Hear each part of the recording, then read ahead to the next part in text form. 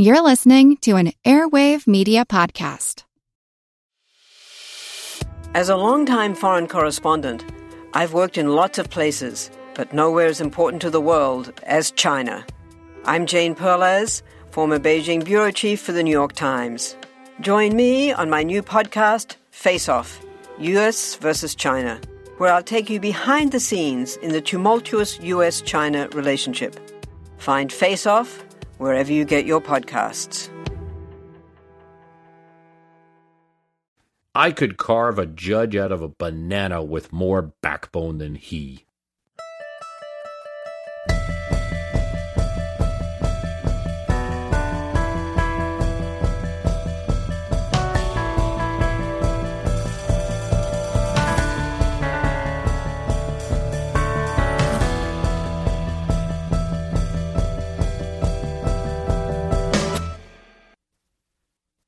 Dave Podner writes, in regard to the Anthony Kennedy cast, I don't want to be a conspiracy nut, but the idea of something as large as healthcare reform could be decided by so few could be a little off-putting. Well, thanks, Dave. And yes, I agree, it probably is off-putting where one justice or two justices decide things that have been debated by millions of voters, hundreds of congressmen and women, and then it's up to one guy? I suppose there are two things to say about this and put your fear in perspective. Healthcare reform got to the steps of the Supreme Court because it relied on a principle that is at least subject to question, that every person must, by mandate of the federal government, get insurance. It was a big step and ended up in the crosshairs of constitutional scrutiny. According to the Congressional Research Service, as of 2008, they list every act of Congress held unconstitutional, from Marbury v. Madison in 1801, which held that the Judiciary Act of 1789 was unconstitutional, to the 2005 Detainee Treatment Act. So between that time, only 165 of the myriad acts of Congress, 165, were held unconstitutional by the Supreme Court. So it could be said that while the Supreme Court has a lot of power, they have been cautious about using that power. However, for supporters of healthcare reform, if you're one of them, past performance is no guarantee of future performance, as you know. And the record of not holding things unconstitutional often won't help. The Supreme Court seems to be on the mind of many. Al Evans writes in regard to the podcast about Justice Kennedy, an interesting podcast. You might also look into justices who switched sides. Not really switched, but who were appointed as conservative or liberal and then moved sharply to the center and perhaps beyond. Yes, it's a great question, Al, and the famous quote is, "The biggest damn fool mistake I ever made." Dwight Eisenhower about his appointment of Chief Justice Earl Warren.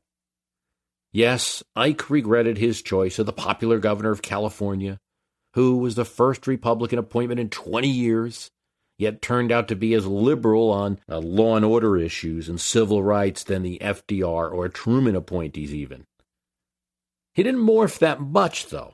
Warren had been a moderate as California governor. On the court, he helped push the Brown v. Board of Education, and it would be a mistake to think that it is on that decision, the school integration case, where he incurred the anger of Ike.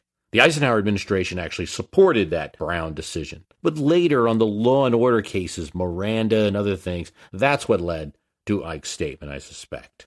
One thing that's clear, you never wanted to get on the other side of Theodore Roosevelt's insult. I could carve a judge out of a banana with more backbone than he. Roosevelt was speaking of his appointment of Oliver Wendell Holmes, Jr. As a judge, he had shown more sympathy for labor unions than others.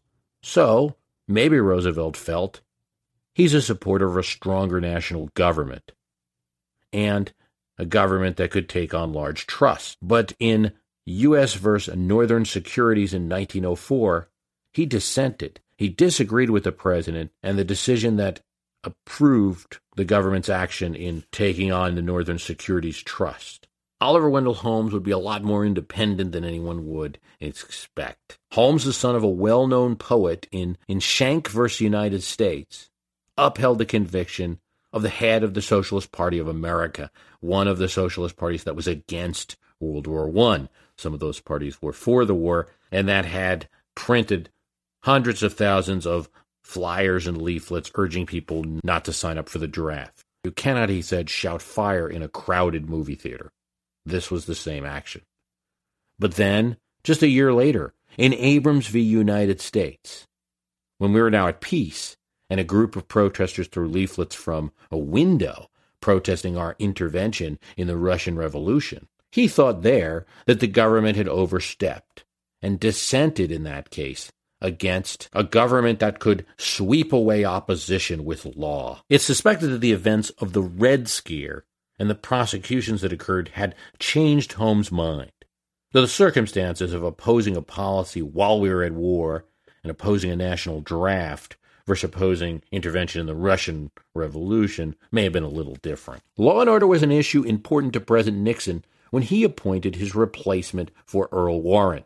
That was Chief Justice Warren Burger. When Abe Fortas retired from the court, Nixon, after two choices were rejected by the Senate, went with Burger's friend from the circuit court, his fellow Minnesotan, Harry Blackmun.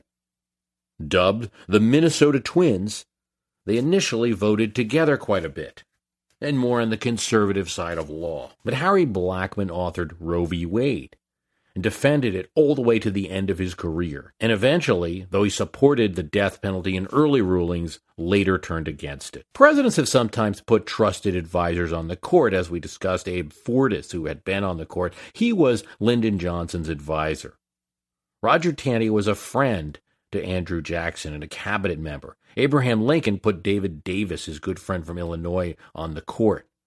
So Franklin Roosevelt put Felix Frankfurter on the court. And it was not shocking entirely at that time. As one of the architects of Franklin Roosevelt's New Deal, it was expected that Frankfurter would be a liberal. Frankfurter had helped found the ACLU after the government had conducted raids of suspected communist radicals in the 1920s. He had called for new trials for Sacco and Vanzetti, immigrants sentenced to death on murder charges in Boston, which had become a cause célèbre. As a New Dealer, he suggested progressive legislation to the president. But he watched as the Supreme Court stood in the way of the president and Congress making law. So when FDR appointed him to the Supreme Court in 1939, that was his guiding principle. He wanted the court not to act where the Congress or president had, unless they absolutely had to. Thus, he actually became more conservative justice by holding to that principle of non-intervention.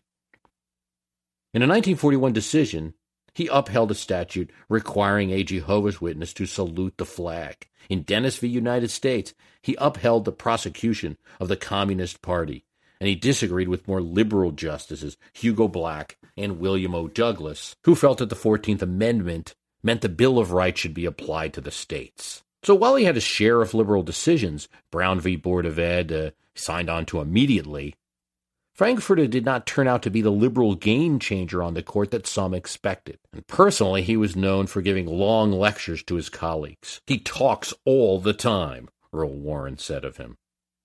Want to learn how you can make smarter decisions with your money? Well, I've got the podcast for you. I'm Sean Piles, and I host NerdWallet's Smart Money Podcast. On our show, we help listeners like you make the most of your finances. I sit down with NerdWallet's team of nerds, personal finance experts in credit cards, banking, investing, and more. We answer your real-world money questions and break down the latest personal finance news. The nerds will give you the clarity you need by cutting through the clutter and misinformation in today's world of personal finance. We don't promote get-rich-quick schemes or hype unrealistic side hustles.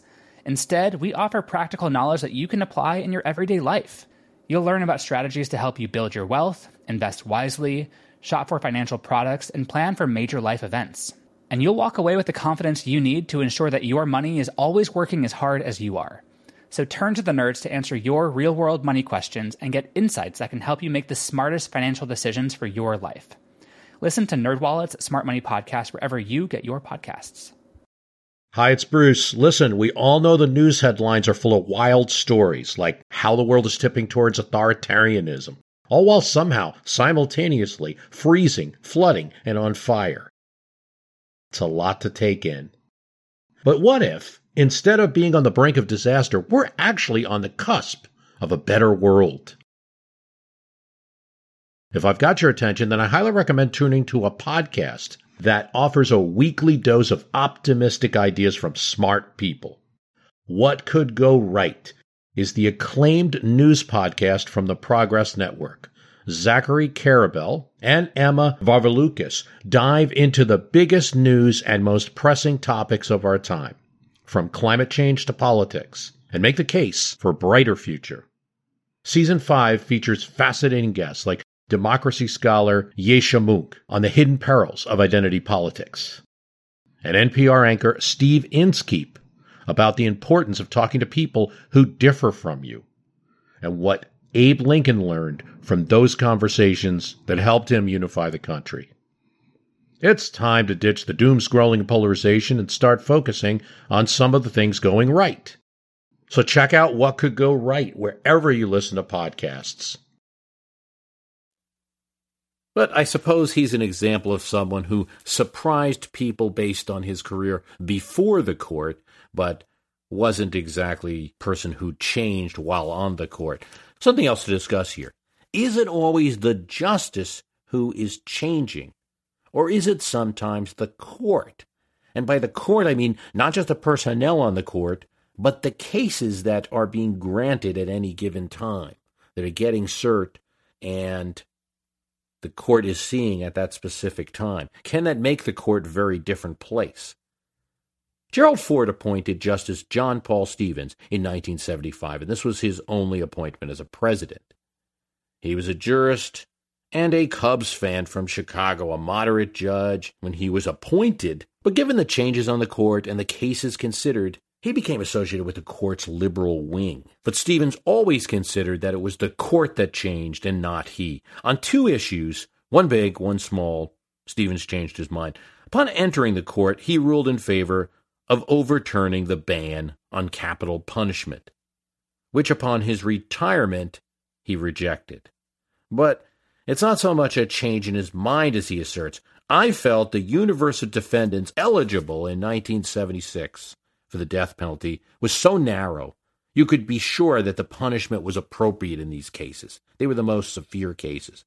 But since changes in jury selection rules, like for instance, allowing prosecutors to query about the jurist's belief in the death penalty and unseat the jurors that disagreed, and with the impact of victim impact statements before sentencing for the death penalty, that, in his view, increased the number of death penalty potential cases, well beyond what he thought was a narrow group. So because of the changed circumstances, he said my vote in 1976 was incorrect.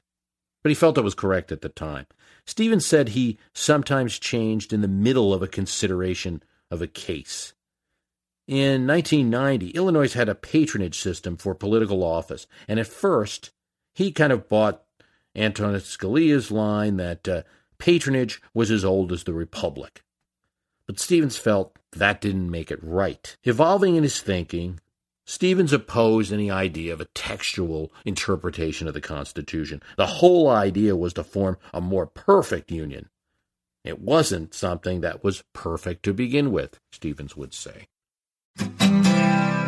My name is Greg Jackson. I'm a historian, professor, and the creator of History That Doesn't Suck, a podcast that provides a complete overview of U.S. history through storytelling, yet keeps the rigor you'd expect in a university class. Starting with 22-year-old George Washington in his first battle, join me for a chronological telling of the United States story, its unlikely revolution, fractious civil war, tenacious inventors, brave reformers, and more. With more than 100 episodes, you can already binge listen your way through the progressive era. Find History That Doesn't Suck wherever you get your podcasts.